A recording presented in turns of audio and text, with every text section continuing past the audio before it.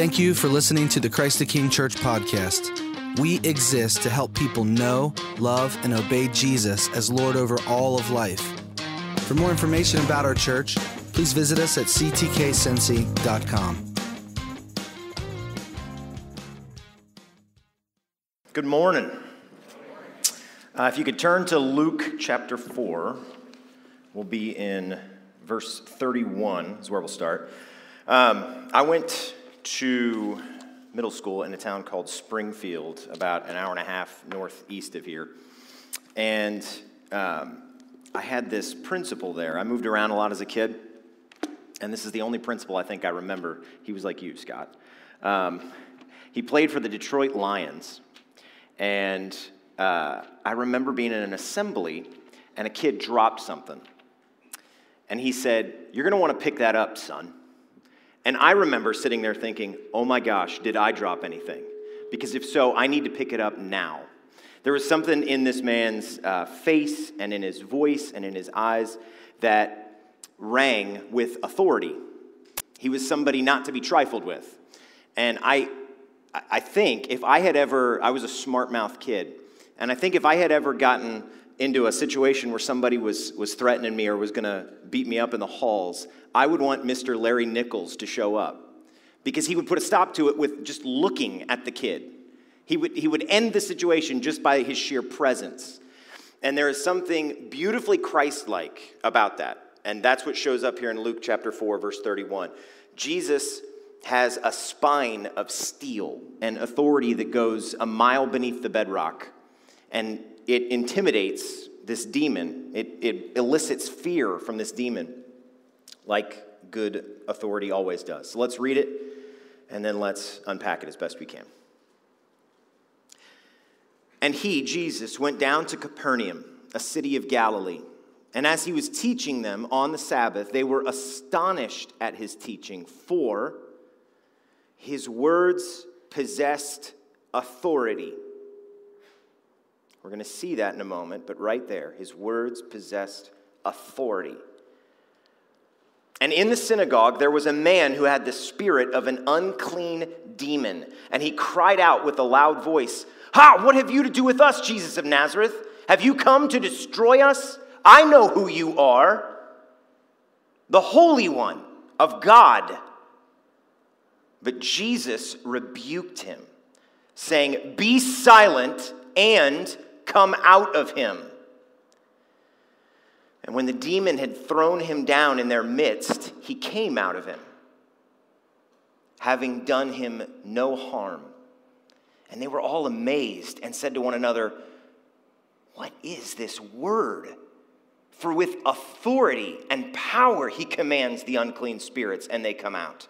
And reports about him went out into every place in the surrounding region. So we're going to look at a couple of things. First, the demon. So let's start with him, with it, because obviously it's the most stark thing in this passage. You see Jesus' authority throughout the Gospel of Luke, but here it's pointed at this unclean creature. And I'll start with a caveat that I probably wouldn't have had to make 150 years ago. These things exist. They exist. They are real spiritual beings with minds and hearts that are warped. They are actually there. And if you look in verse 36, you see that the people in Jesus' day are not surprised at their existence. Nobody goes, "Wow, demons are real. Who knew?" They're surprised that Jesus can exorcise them with speech, but they're not surprised that they exist. These things are real. Our day and place contains what I call materialist assumptions. In other words, that there are only material things made of matter, and that everything that's spiritual that we would talk about in this place or read in this book, that's in the realm of ideas and philosophy, but it doesn't have any bearing on the real world. And that is not the way the Bible views the world. We live in a world of both matter and spirit, angels and you and I, demons and WD-40. There are both material things and spiritual things, and they interact. They overlap, they touch, they intersect. Some of these assumptions have even snuck into my mind. So I was listening to a guy named Walter Martin earlier this week because he's written a lot about the occult and demonic activity, and I just wanted to hear somebody from a prior generation who had some real experience in this world that I haven't had, at least I don't think so. And as he was telling this story of an exorcism that he had been a part of, this is not a Roman Catholic guy, this is a normal Bible-believing Protestant Christian, but he described a demon that had been indwelling a girl, the daughter of missionaries, who had been on the mission field and had interacted with evil spirits and had never truly believed in the Lord and had been inhabited by this demon. And as he was telling this story, I started to get embarrassed for him while driving home from work. And I realized as that happened, as I had that initial emotional, visceral reaction of embarrassment for this guy, I realized that more than I might have thought, some of the assumptions about the spiritual world that our secular counterparts out there believe have gotten into my own mind to where I'm uncomfortable sometimes thinking about the demonic. I wasn't going to say this, but I think I should. My wife, when we had one child, before we had 37, they won't be here today, so the back 8 rows at the 11 will be open. We were living in an apartment, a 2-bedroom apartment, and Ellie slept in a room with a crib by herself. And Sarah said that she walked in there one night, I think just to check on her, and saw in some way a shadowy sort of figure. And I think if you were to ask her today, she probably would say, I don't know if I literally saw it with these 2 eyes, but I saw something in some way. And so she prayed over Ellie. And it's interesting that was her first reaction. Her first reaction was not to come get me. Her first reaction was not to call the police. Her first reaction was not to reach for the phone. Her first reaction was to pray. And that's never happened again, ever. And I think that that's real. I think what I just described to you actually happened. And I think it means something. And it should mean something more to me than it has in my last 35 years on this earth or 37 years on this earth. When I read this passage and I see that these beings actually exist and they actually hate us and human beings in general, and they actually hate the church and the kingdom of God. They hate Lord's Supper. They hate prayer. They hate our worship. They're real. It should give me a little more of a sense of dependence on Christ and of asking his protection, which a couple of people prayed for me this week, and none of them had talked to each other, but I had a couple of people say in one form or another, I'm praying for you because you're preaching about the demonic. It's interesting. I've never had anybody else say they were praying for me about a sermon topic before. So, these are real. All right, let's talk about its nature. What are these things? The word is daimonion.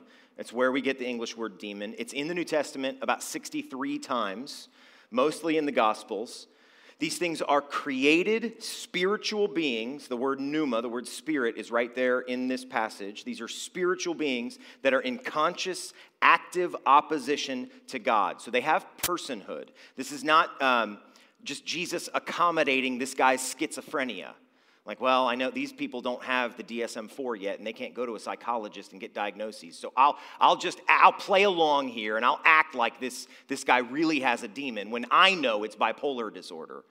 No, this is an actual person who is inhabiting this man's skin with him. These are conscious, active beings. We're not dealing with, I've always been comfortable talking about the demonic. I've never had a problem talking about demonic philosophies or demonic attitudes in the 21st century. I think they're all over the place. I think there's one that is a black cloud over a building not far from here called Planned Parenthood.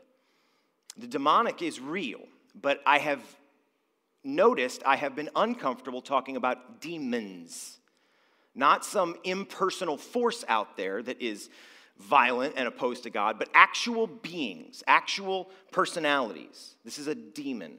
For all I know, it has a name. Michael had a name, and he's an angel. Gabriel has a name, and he's an angel. They are persons. Secondly, its nature, they are not uncreated. They are made. They are angels that are in rebellion against their author. I'm going to show you this from 2 Peter 2 and from Jude 1:6. These two books of the Bible have a lot in common.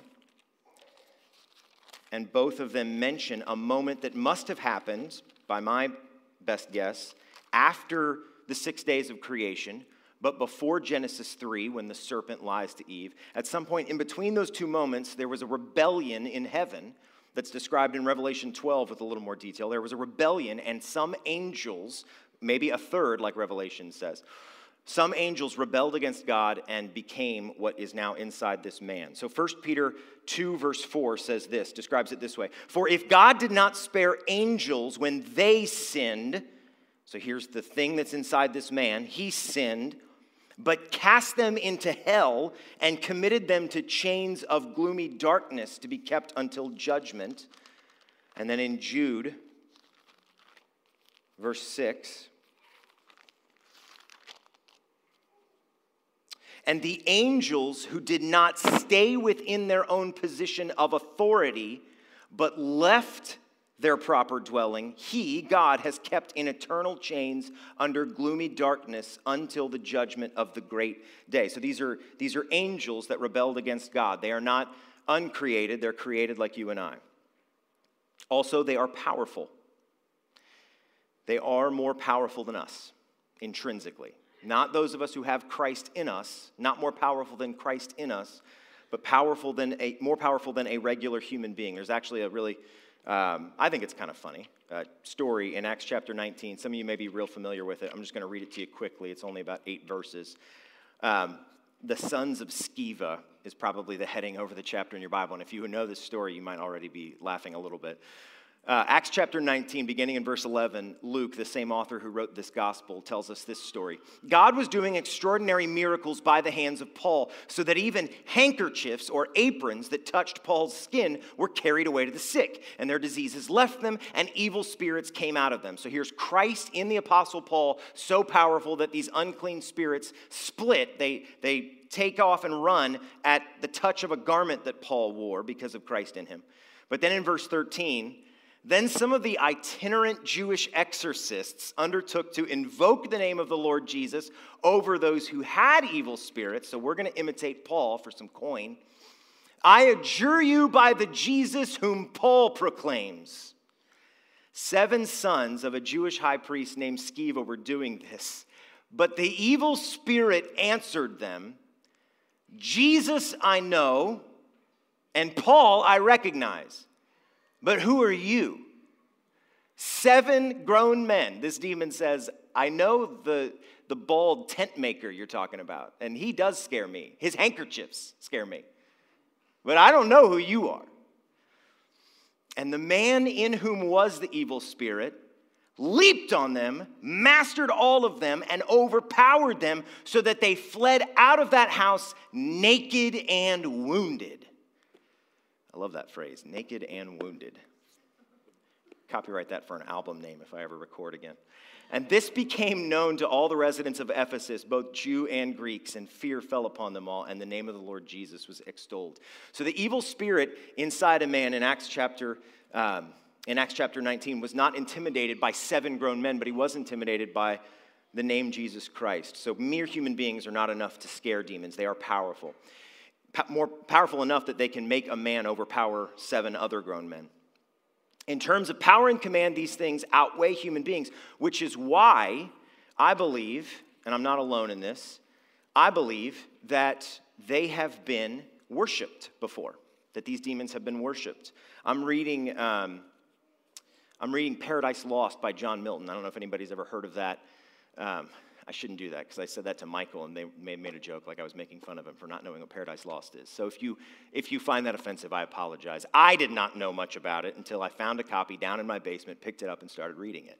And it's got a very intriguing take on the universe pre-fall. And I don't know that John Milton, who's a Puritan, actually believed this literally happened, but it's an interesting idea.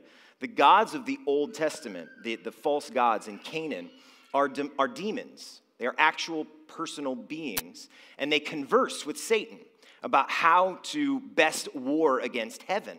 And so you have Baal, and you have Beelzebub, and you have even Mammon, which is a lust for money. And these demons converse with each other about how to attack heaven. And I do think that at least some of the Old Testament deities were demons. They should not be worshiped. But I think there's good reason when you read the Old Testament to see that there is something behind some of these statues. For instance, the burning of children alive, right, which I believe Molech commanded, or they did in worship to Molech. That seems unlikely to me to be something that people would come up with on their own. Hey, we made a statue with our own hands, and we set it up, and we started looking at it, and we started worshiping it, and let's burn our babies. Doesn't that have the flavor of hell to it? So you see this, I believe, in 1 Corinthians in the New Testament. This isn't just my own thinking here. 1 Corinthians, Paul says this in chapter 10. What do I, he's talking to the church in Corinth, what do I imply then? That food offered to idols is anything, or that an idol is anything? So taken by itself, verse 19 there, you might think, see, idols are just idols, period. They're just statues, that's it. Verse 20, no, I imply that what pagans sacrifice, they offer to demons, and not to God. I do not want you to be participants with demons. So it's just a statue. Who cares? Right? You eat food sacrificed to idols, so what? You know the idol's just rock. No, I do not want you to participate in the worship of demons, daimonion. You cannot drink the cup of the Lord, verse 21, and the cup of demons. You cannot partake of the table of the Lord and the table of demons. However uncomfortable I am with it, the reality is there are spiritual persons who hate God and who are, I believe to this day, still worshiped in some capacity. All right, it's status. So that's its nature. It's status. It's two things. First, it's unclean. The people say this in verse 36.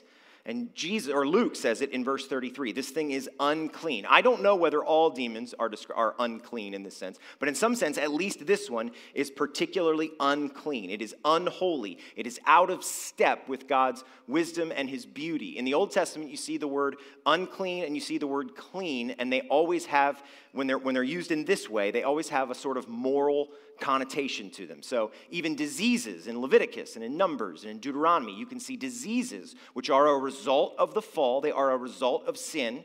No one would have had leprosy if Genesis 3 had not happened. You see these people are told to do things in order to be clean again, spiritually clean. Clean as they are in step with the way that he has ordered the world. In the Psalms, you see the psalmists, including David, asking for clean hands. They're not talking about Purell. They're talking about having clean conduct, morally and spiritually clean behaviors and actions, and clean hearts. In the book of Acts, you'll see all food pronounced clean as Peter sees a vision of foods that are supposedly unclean being dropped from heaven. And then Jesus doesn't just leave it at the foods. He sends Peter to the house of a Roman centurion who is then saved and brought into the kingdom of God. And so it's not just all foods that are now clean in the new covenant. It's even these unbelieving Gentiles that can be made spiritually clean. This thing, however, is unclean. And there's no passage in the Bible that talks about them being made clean. These things are corrupt. They are morally corrupt and filthy and degraded all the way down. And they will not be redeemed. It's also comforting to me to see uncleanness react this way in the face of Jesus. If you have not, I'm reading the Chronicles of Narnia to my kids for the second time through, and if you have kids and you have not read those books, I can't commend them to you enough. And the main reason is the Christ figure in it, the character of Aslan, is so clean. And everything that is wicked, everything that is detestable, everything that is hateful, everything that is violent, everything that is evil, it recoils at his presence. And there's something so comforting to anybody who loves God, anybody who has been made new in Christ. There's something so comforting about that, about knowing you all, I'm sure, have been near someone who loves pain and violence and inflicting wounds on people. The idea that knowing that if those sins do not get repented of, that uncleanness and that unclean person will answer for it to a God who does not accommodate evil is comforting. You see that in the Psalms. You see it in the Psalms over and over again, where David or other psalmists are comforted by the idea that God will deal with uncleanness. And seeing this demon, who has been, for all I know, tormenting this man for years, and I have no doubt loving every minute of it, every nightmare it gave him, every lie it whispered to him, loving his pain, the way you or I love Coke. Just loving, inflicting this kind of spiritual and emotional turmoil on this human being. To see this thing get in the presence of my Savior and freak out is incredibly comforting. So, it's unclean. It's also under judgment, which is also comforting in its own way. Hasn't happened yet. The judgment has not happened yet, but the being under it is right now already true. In Matthew chapter 8, verses 28 through 29, there's two men who are inhabited with demons in a cemetery. And this happens. When Jesus came to the other side, to the country of the Gadarenes, two demon-possessed men, or two men in whom demons dwelt, coming out of the tombs so fierce that no one could pass away. And behold, they cried out. Here it is again. Them crying out, uncleanness, not being able to just stare at Jesus. It freaks out. It verbally explodes. What have you to do with us, O Son of God? Have you come here to torment us before the time? They know that they are under judgment. These demons, they're sort of like, I heard this story of, there were a few Japanese holdouts after World War II who up until like the early 70s were hiding in jungles and in caves and either did not know that the war had ended 30 years prior, or had just been told that they were never to give up by their emperor, who was a deity. They believed in Japan that the emperor was a god of sorts. And so for 30 years, 3 or 4 of these soldiers held out on one in an island in the Philippines, another on Guam. And finally, when they were taken back in, it's like they were in agony that their side had lost the war and that they had not been able to die for their emperor, for their God. When I read these stories of these demons, that the war is already lost, the war is already over, but they are holding out until the day of judgment. That's sort of what it reminds me of. These things are not, they're not hoping that they win. They know the day of torment is coming. All right, so that's its status. It's clean and it's under judgment. Let's look at its opposition to God. This thing is opposed to God. It's not under any delusion that it can win. That's evident in verse 34, the very first thing that pops out of its mouth. The ESV translates that as ha, but you'll probably see a footnote, and down at the bottom it says, if you have the ESV, leave us alone. That word is only in this passage in the New Testament. It's ea, and 2 dictionaries I looked at, one defined it as let us alone, and another as an interjection of indignation or of wonder mixed with fear. So this is the sound that my son makes when he sees me coming in the room unexpectedly, and he's right mid-slap. And he goes, oh my God, like he knows. It's over. The time of torment has come. And it has. It's that kind of a sound that this demon erupts in because it is opposed to the one that it now sees. We live in a world that is saturated with the spiritual, and much of that spiritual hates Jesus Christ, hates Yahweh, hates our God. This is not this spiritual warfare that the curtain is being pulled back and we're seeing a little bit of. This spiritual warfare is not like World War II, where it's the Allies and the Axis and it's close, but we know the Allies, the good guys, are going to win because that's the way the story goes. This is a rebellion. This is an insurrection. This is not a war among more or less equals. This thing is opposed to God as a traitor. It's opposed to God as a rebel. So what is it opposed to? The first thing it's opposed to is in verse 31 and 32. Jesus went down to Capernaum, a city of Galilee, and he was teaching on the Sabbath. And they were astonished at his teaching, for his word possessed authority. This thing did not interrupt Christ's works of mercy. I'm sure it hates Christ's works of mercy. I'm sure that hell would hate it if I started an indiscriminate, vague soup kitchen. But it would not invite demonic attack the way Christ's teaching did. Because that's what hell hates most, the good news. The good news of Jesus Christ, the gospel.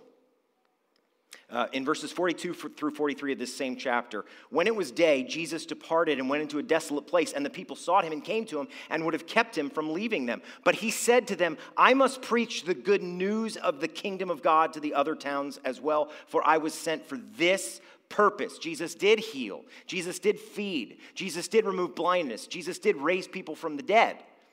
But the demons and hell were not trying to interrupt those services.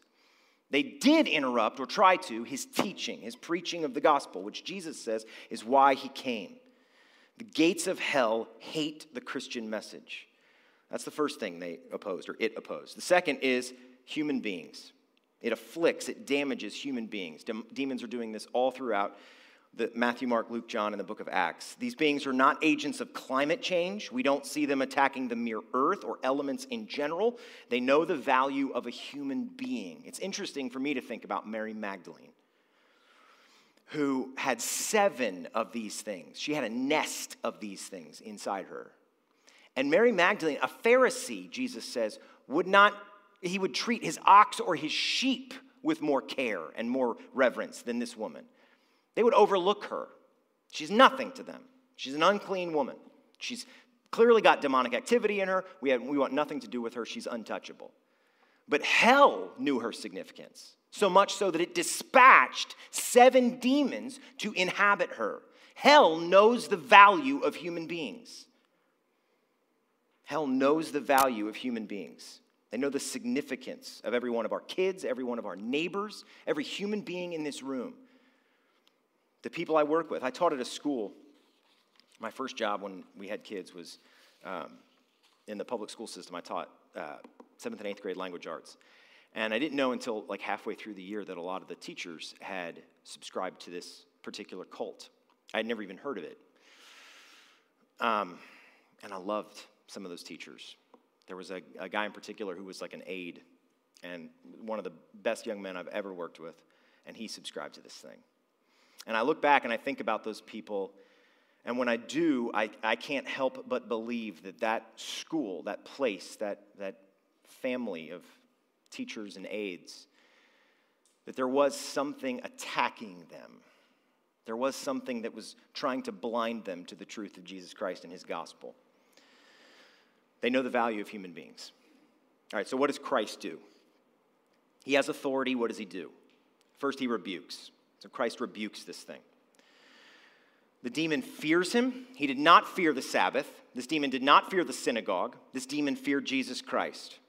In the end, when all the games that we play are gone and we face the Maker, every knee will be tasting dust, and we will all be fearing the God that this demon fears. And he is giving us a foretaste of what it will sound like from the lip of hell on that day of judgment. Have you come to destroy us? I know you. I know you. You are the Holy One from God. Yeah, you bet. He has come to destroy them. He has come to put an end to this particular demon's reign in this man's mind, but he's also come to put an end to demonic activity the world over. And he will someday. This rebuke will echo in and stretch over the lake of fire for all eternity. And it's only Christ who can issue this rebuke. There were rabbis in this man's day. There were scribes. There were religious leaders. There were teachers. There were men who had memorized the Old Testament word for word. None of them could do a thing for this man or anyone else who was inhabited by these creatures. But Jesus does it with a word. This Lamb of God has come to take away the sins of the world, and he has come to take away the demons who delight in sin. I love picturing, I don't think I'm overstepping my bounds here, but I love picturing Mary Magdalene in heaven now. And if demons are afforded a look at heaven, the way in Jesus' parable that man is able to look up at the one that he overlooked throughout his life. If demons are allowed to look at all in heaven, I love the idea of the 7 demons who inhabited her, looking at her in joy and peace now. They never get to touch her again because Jesus Christ rebuked them out of her. No one else could do that. Jesus did. And he wanted to, and he delighted in it because he loved her. He did what only Christ can. He rebukes them, he rebukes it, and he commands it. When I was tying my shoes this morning, I was thinking about what it would be to be this guy, what it would feel like to be this guy, putting on your sandals that morning knowing, I have no idea what this thing did inside him, but I don't think it was just sitting there like this man was its vacation home. I think he was doing things inside this man's mind. And I tried to imagine what it would be like to be him, putting on his sandals on the morning that this thing, he didn't know it, but on the morning that this thing was going to be expelled from him forever. By a command, by a direction, by an order from Jesus Christ. If you've ever heard of somebody who has a browbeating spouse or an abusive parent, you know a little bit of what this man was dealing with. Because he didn't just share a home with somebody who abused him. He shared skin with somebody who afflicted and abused him. And Jesus Christ expels it with a word. I don't know why this guy, I thought about this. I don't know why this guy was at the synagogue. I have a hunch the demon was involved in it, that the demon wanted to interrupt Christ's ministry, and that's the only reason. But I don't know for sure. The Bible doesn't tell us. But I love the fact that Romans 8:28 is true, that God works all things together for those who love him and are called according to his purposes. Which means the reason why the synagogue was open that day and that there wasn't some kind of a rainstorm that caused them to cancel services. And the reason why this guy was able to get there and didn't have a broken leg or some kind of sickness that prevented him from getting there. And the reason why Jesus was there that particular day, at that particular time, is because Jesus had ordained, God had ordained that this would happen for this man's good and for God's glory. And I love that. I love that God has that kind of authority and command over everything, over what demons choose to do. God has sovereignty over what demons choose to do. I pictured this guy in heaven a couple of times this week, if God saved him through faith. And I love the fact that his last words of spiritual biography, the last mention of him in Scripture is, having done him no harm. That's the last words we have of this man about his life. That this demon did no more harm to him. This man cannot be harmed anymore by this wicked creature that had done violence to him for all these years. And then lastly, on the authority of Christ here, the crowds recognize it. Verse 36, they were all amazed and they said to one another, what is this word? For with authority and power, he commands the unclean spirits and they come out. These people lived and married and ate and worshiped and worked in a world where these things were inhabiting people. I don't know if that's just because Jesus Christ was in the world and in Palestine in those days, or if it was happening before and after Christ. But they lived in a world where this was going on quite a bit. Enough that Jesus interacts with multiple demon-possessed people. And they see this guy come in, this 30-something come in from small-town Nazareth, a nowhere. To this day, we're not even 100% sure where it is because it was such a small town. This 30-something with no sanction from the Pharisees or Sadducees. There's nothing. Nobody's heard of him. He shows up, and without any gadgets, without any incense, without any special big wordy prayers, with 2 sentences, he drives this thing out. And so they recognize this man, not our Pharisees, not our Sadducees, not Herod. Nobody who we have seen has this kind of authority and power. A physician can treat leprosy or dropsy or excessive bleeding, but Jesus can banish disease and pain. A funeral home can help us commemorate loved ones, but Jesus can wind death back. These people, over and over through Matthew, Mark, Luke, and John, they witness the authority of the coming king. All right, so I'm going to close with applying this. And I got a couple, 2 ways specifically. So I want to live knowing that there is an enemy whose defeat is certain. I want to live knowing that these things are real, that they really do detest me and my church and you and God's gospel of Jesus Christ and the Bible. They hate us. They hate what we love. But also that their defeat is coming, that it's over, it's a done deal.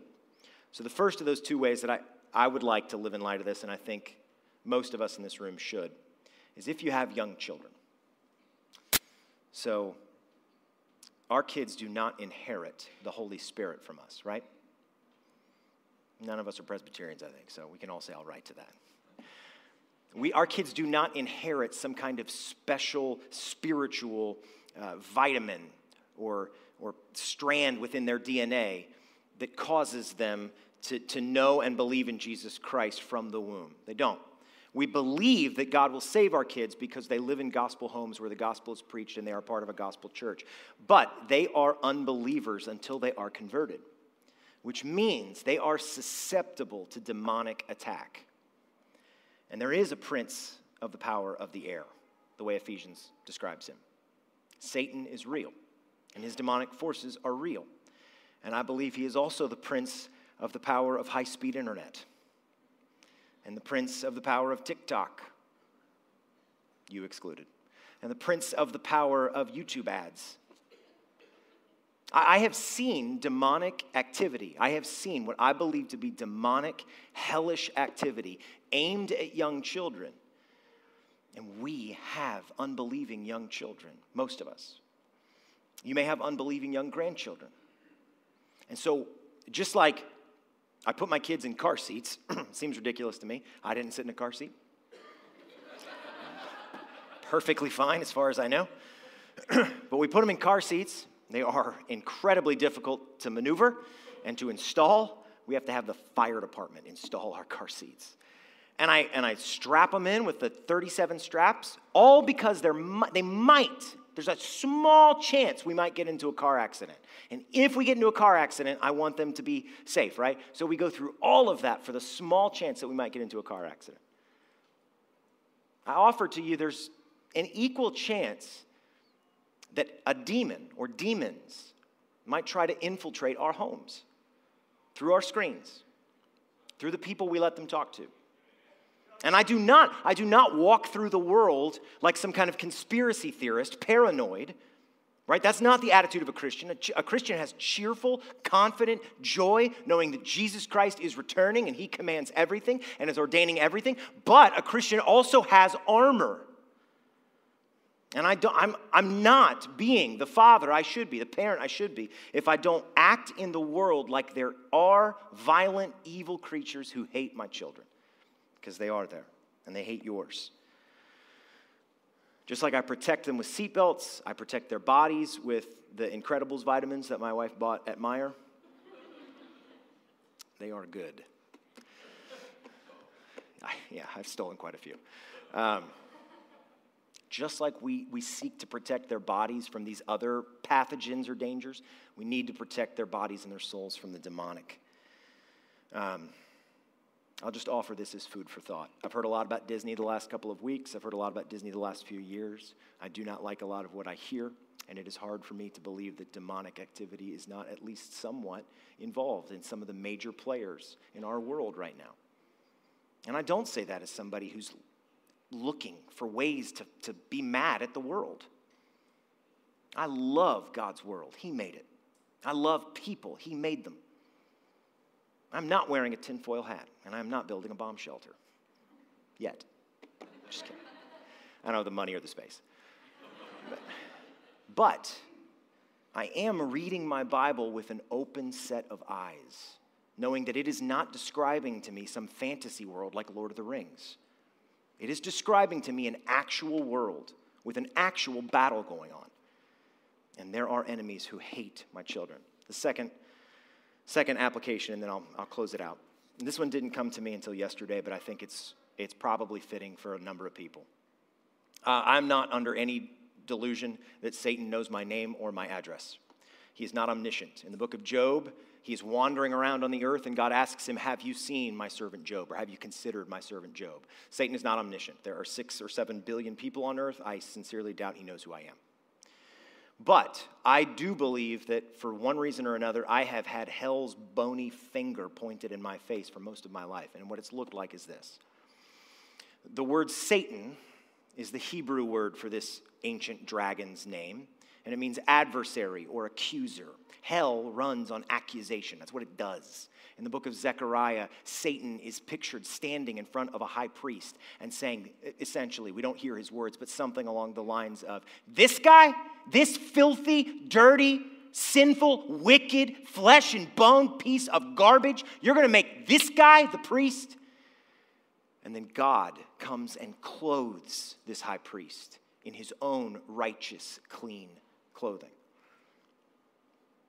in the New Testament, the word is diabolos, and it means slander, slanderer. The devil is a liar. And so if any of you have lived some, much, or all of your lives, despite being a Christian, despite being washed in the blood of Jesus Christ, with a spirit that you can't quite identify, a sense, a black cloud hanging over you that is saying, you are not enough. You are ugly inside and out, filthy. You will never measure up. That is demonic. It is from this liar who was a murderer from the beginning. It is false.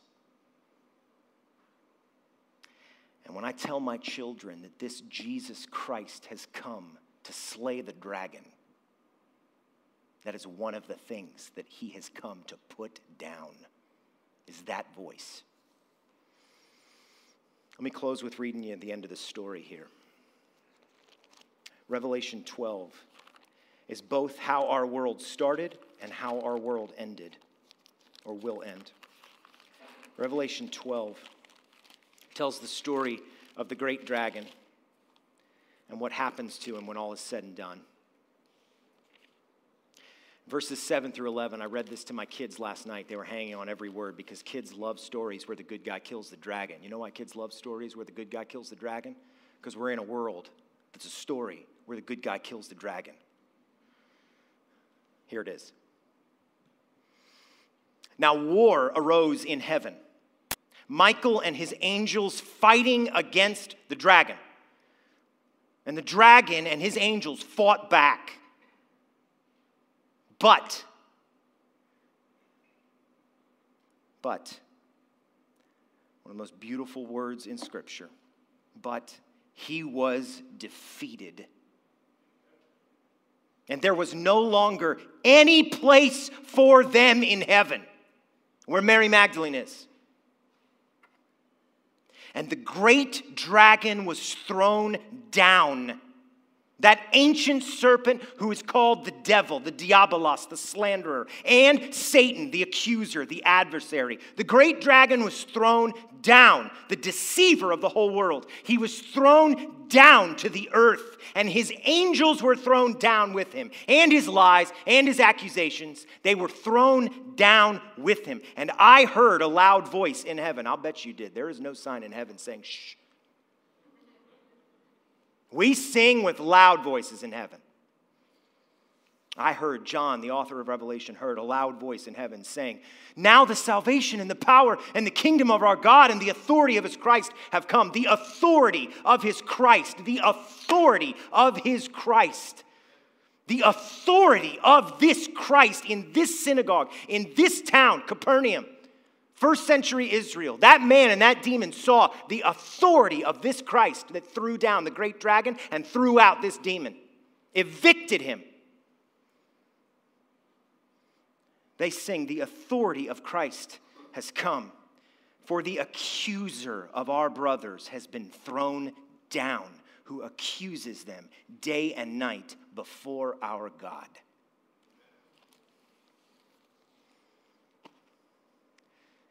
That is who reigns. I'm going to pray before I do. If you have never believed in this Jesus, he loves to protect us from this dragon. Repent and believe in your sins and believe in Jesus Christ for the forgiveness of your sins. Please pray with me.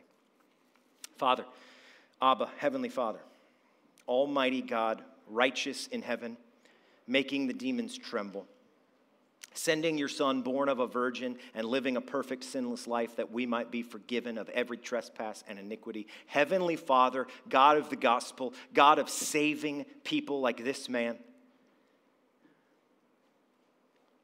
I bless your holy name. Please grant us to worship you faithfully and in great joy.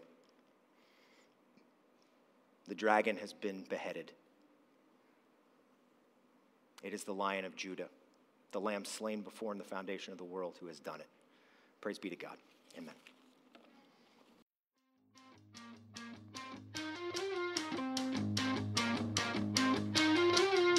We are Christ the King Church.